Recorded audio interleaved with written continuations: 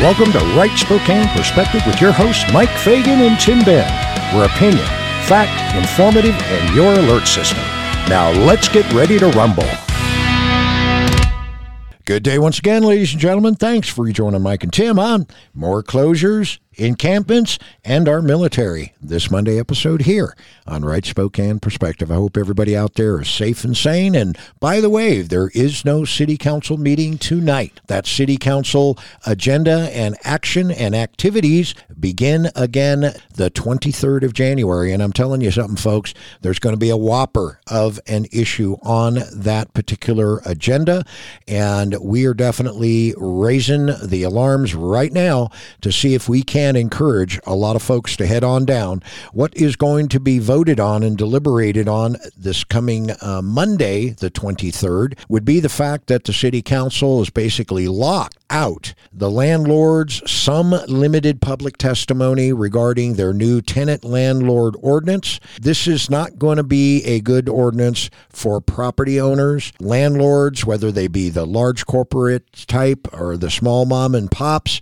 And as well, ladies and gentlemen, this is definitely going to be establishing a precedence here in Washington State, I am sure. And it's going to be raising, the bar for, especially the smaller landlords to deal with the bureaucratic nature of new regulation on the landlords, like what we had covered in the past, like making sure their tenants are registered to vote kind of stuff. Exactly. Like, how do you, deal with the bureaucracy and say, yes, no, we harassed them to get, we went around and we, handed out voter registration forms, or it came with the packet for, all of those things that maybe the bigger corporate ones can handle that. But I think it just is going to increase the cost to the consumer, right? People are already struggling to pay the bills and pay rent. We shouldn't be adding more burdens to people who are providing rental property, because they're just going to pass those costs on to people who are already struggling to pay the current rent. Oh, you betcha, man. It is definitely very, very important that you are paying attention next Monday tonight. night. That's next Monday night. That's correct. What is it?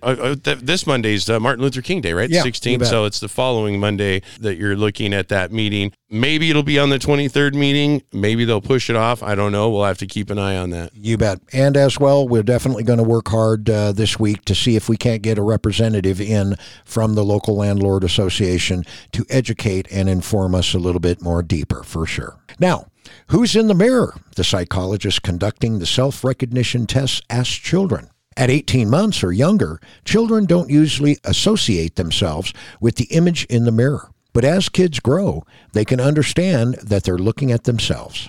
Self-recognition is an important mark of healthy growth and maturation. It's also important to the growth of believers in Jesus. James outlines a mirror recognition test. The mirror is the word of truth from God. When we read scriptures, what do we see? Do we recognize ourselves when they describe love and humility? Do we see our own actions when we read what God commands us to do? When we look into our hearts and test our actions, Scripture can help us recognize if our actions are in line with what God desires for us, or if we need to seek repentance and make a change. James cautions us not to just read Scriptures and turn away, and so deceive ourselves, forgetting what we've taken in. The Bible provides us with the map to live wisely according to God's plans. As we read it, meditate on it, and digest it, we can ask Him to give us the eyes to see into our heart and the strength to make necessary changes. You know the drill, folks. Father God, you are a loving God. Please help us use the Scriptures as a mirror into our lives, our motives, and our actions. In your Son's Jesus' name we pray.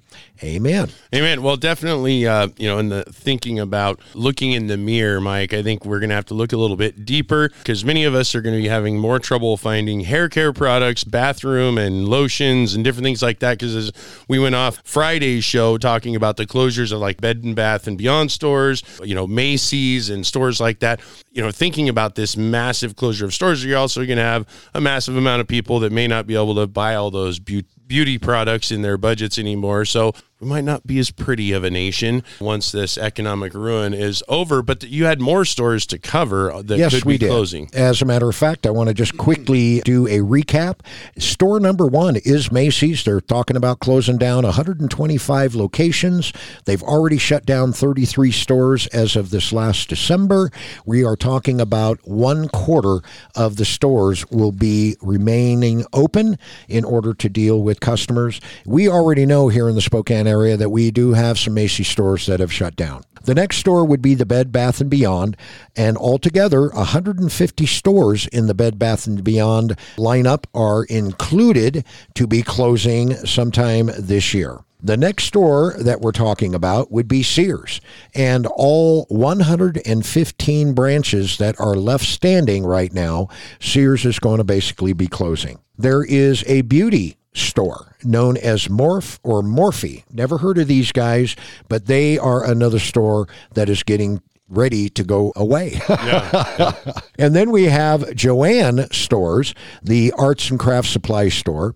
It would be closing 8 locations across the United States during 2023, but these guys have got at least another 840 stores across the world that they're going to allow to stay open. And now we get to the point where we ended up having to finish up on Friday, and we bring up the name Kroger. Now, people have been hearing the name Kroger in the news here for at least the last month because Safeway and Albertsons was supposed to have been purchased by the Kroger Food Corporation. And believe it or not, Sideshow Bob Ferguson ended up stepping into some private business dealings here, and he has now filed a lawsuit against Kroger, saying that the merger between Safeway and Albertsons would not be a good deal for the citizenry in Washington State. Well, they're kind of looking at the antitrust laws. I mean, we know that Kroger store, I forget the amount I think it was $220 million a month or something like that was the Walmart brand, and had Kroger purchased Safeway and Albertsons,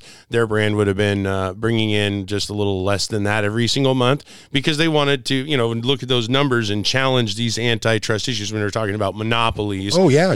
How many stores do you have to pick from? When you're, Costco, Winco, Walmart, and Kroger pretty much becomes it. For the big box stores. And so in Kroger encompassing Fred Meyer. And so I think that him stepping in is kind of interesting because Kroger said they're going to close how many stores? And this is before the mergers? They did not indicate how many stores that they were going to end up closing. So they're going to close some stores, but we look at a merger. So you have something like that occur. How many Walmarts do we have? Oh, right. Got to be a ton of them. Well, and obviously we've had Walmart stores that have been shuttered too. Well, but if you look at Walmart stores in the whole entire city of Spokane, what is there? 3? Yeah. So how many Safeways do you have? A ton. Yeah, a ton. Okay. How many Albertsons do you have? A few. Right. And so if you take those and you say, well, we're going to, and how many Fred Meyers do you have? Well, we have one less on Francis that closed years back. Yeah. So you got one out north, I think it's just outside the city limits out north, so you've got a few, one down on 3rd. But if you have Kroger buy out another major brand, is it going to benefit them to keep all of those locations open? Because the logistics of keeping the stores operating, they can just do more volume. Yeah, that's right. So why keep old stores, smaller stores operating when you just make your consumer hop on the Rapid STA bus and head out north or head out east or go to one of the locations they left open? So if Kroger were to buy out Safeway and Albertsons, now this is more of a West Coast problem. I don't know how much Midwest, East Coast those brands are anyhow in Safeway and Albertsons, but you're going to see a ton of store closures just due to that buyout because they're going to consolidate and look at store volumes and keep open the stores that are going to have the highest amount of volume. The slow volume stores will go to the wayside. Yeah, you bet. And, once again, I mean, these food stores, grocery stores and whatnot, they're about the same size as these department stores. So every time you end up closing one of those locations, you've got anywhere between 50 and 100 employees that are going off to unemployment for sure. Right. All right, the story continues. Likewise, Family Dollar announced late last year that some of its stores are going to go bye-bye. Even though bargain or dollar stores have done well through the pandemic, as shoppers face economic uncertainty and inflation, Family Dollar will still close their Ohio and Wisconsin locations. Wow, that is just mind-blowing, man. Yeah, that's pretty big. So, there could be, as we said in the title, there could be more homelessness. I mean, one of the things that happens, you look at small towns, Mike, where there was the mill, or there was, you had the lumber industry, or it was mining. It's amazing where a lot of folks in big cities think that drug problems are more central to just large cities. Right. But that's not really how it works, because the drug cartels are like most distribution systems, and they found ways to push drugs out where they think there's consumers. And in places of poverty and despair, people succumb to drug addictions. Mm-hmm. And one of those places just happens to be smaller towns where the booming economy was going when the mine was open, right? Right. And that sort of thing. Depending on what kept a small town going, it's pretty amazing. You go look in the history of some of these little small towns or ghost towns, and, they had a boom and people did really well. They made some money, and then something occurred. Maybe they lost the gold vein, or they, were shut down because they were not environmentally friendly or something like that. Something like that, yeah. So you have poverty, which brings drug addiction. So I think we're going to see a massive boom with a lot of these closures and more people unemployed in drugs and drug use. And what's happened at some of these small towns is this homeless crisis has been exasperated by certain economic trends, like closing mills, centralization of manufacturing, outsourcing, other countries bringing in things, steel, all different kinds of products that we used to manufacture, from raw goods to market here in the United States. But that movement from these small town America has moved into the cities, where this new industry has really blossomed, and the new industry is homelessness. Right. And in this new industry, it's a lot of nonprofits, but they also have suppliers too, right? So, when you're talking about cleaning services and, all different kinds of services that would service a homeless shelter, food services, all of those kinds of things, you're seeing a new industry become developed, and people are starting to notice that. So there was an article. Well, actually, there's been tons of articles in the newspaper about homelessness in the recent year, but there was actually a letter to the editor written. And when we come back from the break, I want to hit this letter, because I think it's interesting how they're looking at just one small focus of the spending on homelessness. And it's just just a tiny, what lawmakers would call budget dust. Yes. It's one tiny little thing that is being spent, but it shows a larger picture and problem, because this is just so tiny. It's talking about 100 people in this letter to the editor, when we're talking about taking care of thousands of people. And we know that as all the economic newspapers and economists are saying, watch out, 2023, we're going to be seeing real big declines in certain sectors of the economy.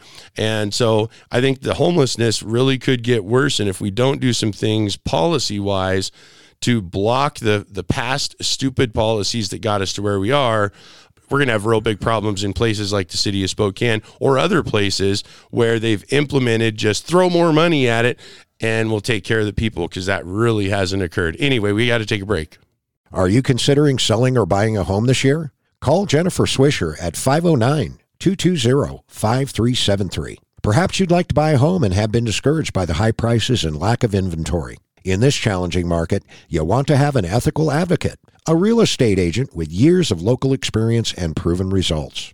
So what are others saying about Jennifer Swisher? Well, Bob and Debbie Johnson had this to say. We've used Jennifer Swisher for 4 deals over the years. She's been professional, timely, and kept us well informed each time. We plan on staying in our current home for a while, but when we move again, we wouldn't use anyone else for selling our current home.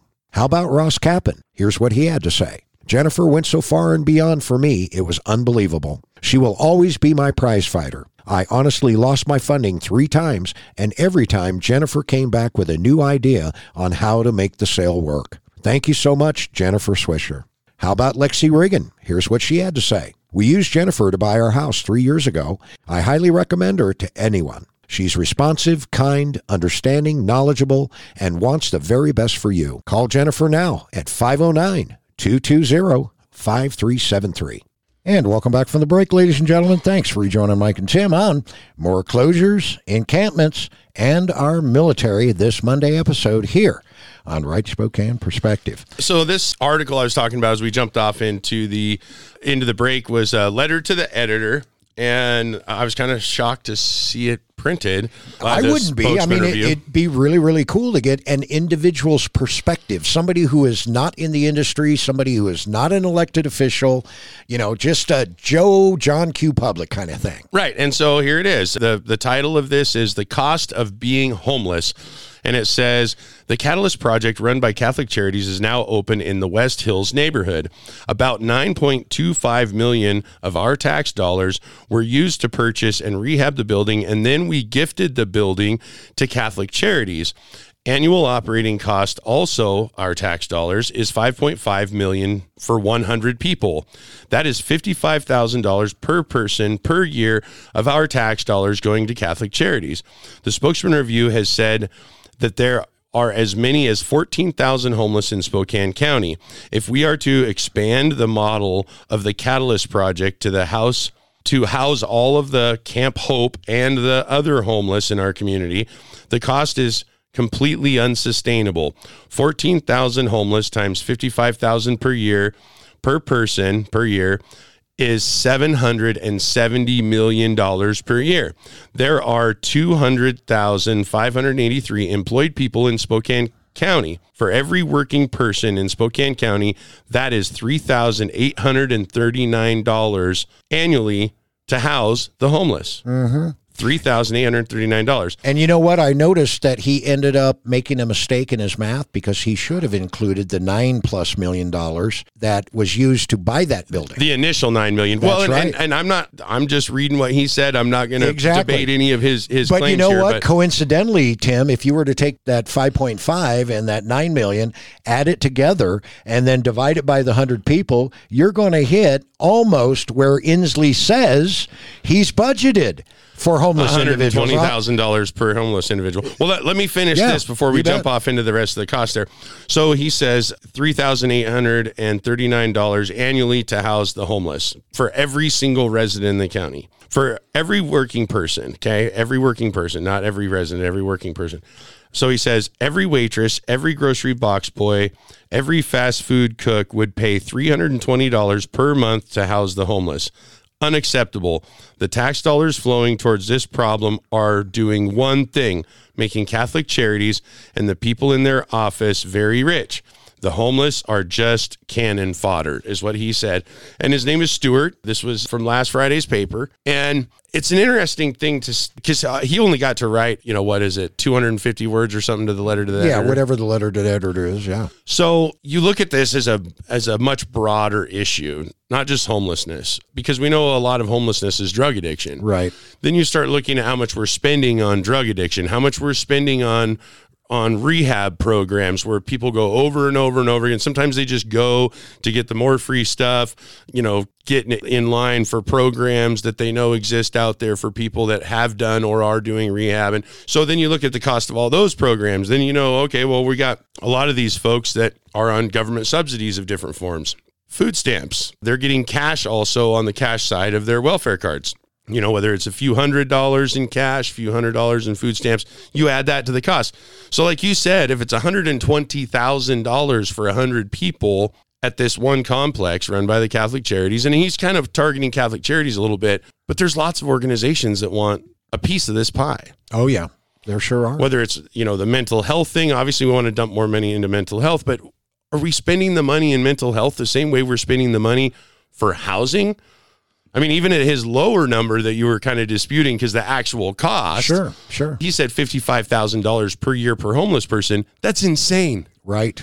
That's insane. It is. And so you look at all the other money and now we got to dig into, it's not per person because we know that not every single night, every single bed will be full by the same individual. These homeless individuals go around from program to program to program, scamming them, working what they can till they cause a problem. They get 86. They get told, okay, don't come back here. You cause too many problems with the rest of our residents. So then they go to another homeless shelter that houses another couple hundred people for, hundreds of thousands of dollars a month for their budgets. So this is a massive problem that our politicians need to start looking at, sitting down and thinking hard and fast, because the COVID money is going to run out. Yeah, that is for sure. There's not going to be the money. We got retailers that are shutting down in the city limits. We know that the retailers and sales tax provides a lot of money to local budgets. Yes, it does. So they're going to have to sit down. I don't care if they're leftist. I don't care if they're right winger. I don't care if they're independent. If they are a person that can work a calculator, they need to sit down and start looking at the reality that this homeless thing is costing us, because it's not just the homeless and then of course the drug programs and all that. We just had individuals arrested that had fentanyl pills, right around New Year's. Yeah. So that's another cost. The judicial cost, the public safety cost that this homeless crisis and this drug epidemic is costing us. I don't think we can continue down the same path, Mike. And I think that Stewart, that wrote that article about that one incidence for housing for 100 people being $55,000 a year, I think he's got valid complaint there. And I think the politicians should probably call up Stewart and say, hey, you want to come join a task force to help solve this problem? Right. You betcha. Well, I can tell you, I don't know what the other service providers in town are charging to run homeless shelters and things to that effect, but I can tell you that a standing rule of thumb with the city and what is perfectly acceptable for the city on a day-to-day basis, if we were charging $50 to $55 a day to house a homeless individual, that includes 3 meals, that includes laundry service, that includes, your Band-Aids, your over-the-counter meds, and stuff like that you would normally get, at your Walgreens or Rite Aid, for an upset stomach or whatever the case may be, a headache or whatever. $50 to $55 a day per homeless individual was a good thumbs-up figure. But that was just for the service provider. That wasn't for the cost of outside resources and the building maintenance. Exactly. And rent and upkeep and putting up, that is just replacing windows and maintenance right. like that. This is just the hard cost, $55 a day just for food. Yep. Basically. Food, laundry, bed, as well as the staff that, have to work in the shelter to provide that safety and security. Well, and you knew that rule of thumb because you were looking at organizations that got city contracts, but they got the city contracts because they were also the lowest cost provider. That is correct. So, and that's just for a homeless shelter. Now you look at transitional housing. Oh boy, that's a different story in itself. Well, look at how much money we've spent. It seems like to me that we've built hundreds and hundreds of units just in Northeast Spokane. Yeah. If we looked out in the valley, if we looked over in other parts of Spokane County in the city, maybe over in North Idaho, we start looking at the low income units that we've built, hundreds and hundreds and hundreds of them. We still don't have enough. Yeah, you bet. Well, I can tell you when it was time for me to get out of office, I can tell you that the liberal majority in the Spokane City Council at that point went public and was driving the fact that we were short 18,000 units countywide at that time. And then shortly thereafter, they changed their tune, and we're now looking at 36,000 units short across the county. How did we do that? And that's units for workforce housing. That's not for poor people. That's for everybody. Yeah. Oh, okay. Yeah. So, when you're it's got to be, man. How can you go and double that number in less than 6 months? Well, and then it's probably doubled again. Unless you were telling a lie to begin with. Well, we had, in the previous mayoral administration, and you look at the county government, they're, trying to invite more and more employers to the region, right? So you have more and more employers, you have a growing region, you need more housing. And with that, they bring their drug addict relatives with them sometimes, right? Yeah, I suppose. So, there's a growing problem there. And then, of course, it's not like we've had a beacon flashing in Spokane County that says, hey, if you're just a drug addict, don't come here. Come on. It's like the drug cartels run the streets in lots of communities in the region, right? Yeah, that's for sure. So we're just going to see this problem become exponentially worse we can't have numbers that look six figures. Like you said, Inslee administration said, oh yeah, it's going to be $120,000 per homeless person. Wait a minute, that's just the state budget. What about all the local spending? Yeah, I'd like to make 120 grand a year. I mean, who wouldn't? Well, 120, that's not going to do it, Mike. I mean, when you talk about just the mental health services, when you talk about welfare, you talk about, food stamps and such, then you talk about the service providers, we're going to be spending up to $300,000 per homeless person. If you look at Camp Dope, so Camp Dope, they said there were 600 people there, right? Yeah. Well, we know that there wasn't that many people for the most part. Maybe there was probably lots of people visiting there because that's where their drug dealer was at. That's where the drug dealer parked right across the street, the same place where he got arrested, right? So just, a couple weeks ago. So we look at the number of people that are there.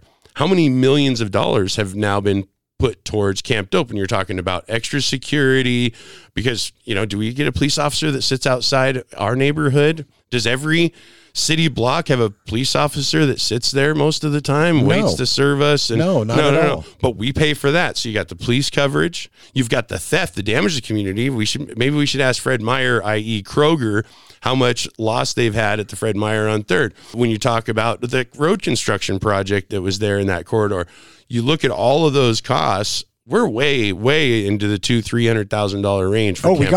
We got to be, man. I mean, because you left a bunch of things off, like the vandalism and the theft of the contractor's tools. Right. Yeah. What about the residential properties? Yeah. Vandalism and theft of the business complex that's right down the street. Yeah. The Tapio Center, if you will. Oh, the Tapio Center. Oh, yeah. Lots of damage. At least they got $300,000, $400,000, $500,000 in damage. Yeah, a lot of damage there. Yeah, big time. Well, it was just right and around. Then, of course, you got the residential. There was a couple other buildings that burned down there that were, kind of commercial buildings not being used, but they got burned. Still, I mean, it's property. Property has value. So it's a problem that I think our politicians are going to have to deal with. They're not going to be able to run away from it. They're not going to be able to create a new tax or just open up a few new jail cells or a few more homeless beds to solve it. They have a spending problem that obviously if people see how much money's getting thrown out there, they want to be part of the homeless industrial complex. And if they can't get a job in it, they can join them and then get a job. Because that's kind of what we're seeing too. I mean, I think some of the paid security at Camp Dope were actually residents at one point. They could very well have been. And I have definitely seen some shelters where that has happened. Right. Okay. Right. So, I mean, not the one that I was affiliated with, but I mean, others. if you see somebody that cleans up their act and you're like, well, we need personnel, we need somebody to clean up that over there. I mean, obviously you're going to hire people that are in front of you that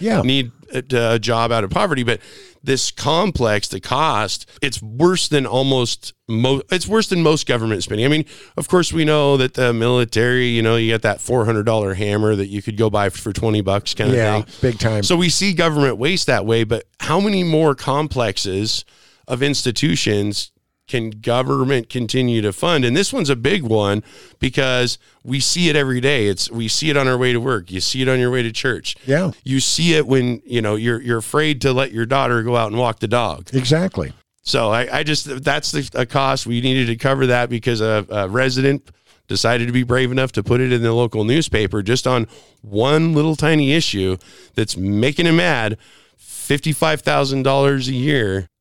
We can't spend that. And you know what? I can make a wonderful, educated guess as to where this individual is from in town, and I would have to say that they reside in the West Hills neighborhood. Well, probably, because this issue's staring them in the face, and they've only heard nasty stories from other areas that things like this have been parked. And, not only are we spending there, you're also spending in your quality of life. You're going to raise your family with homeless camps where drug addicts are strung out, wandering the streets all night long. I don't think so. I think you're going to lose stores and people that pay taxes, and it becomes a problem that's compounded, that they have to sit down and it can't continue to be soft on crime. In fact, the legislature is getting together to talk about how they're going to deal with drug offenses in the future because of the Blake decision. I think the state legislature might need to deal with that. And police pursuits too, I understand, is on the docket for discussion. Yeah. So we'll just have to wait and see how all of that unfolds. Big spending, but we're out of time for today. You bet. That being said, Mike and Tim are out of here today. We'll be back at you and in your face again tomorrow. Bye-bye.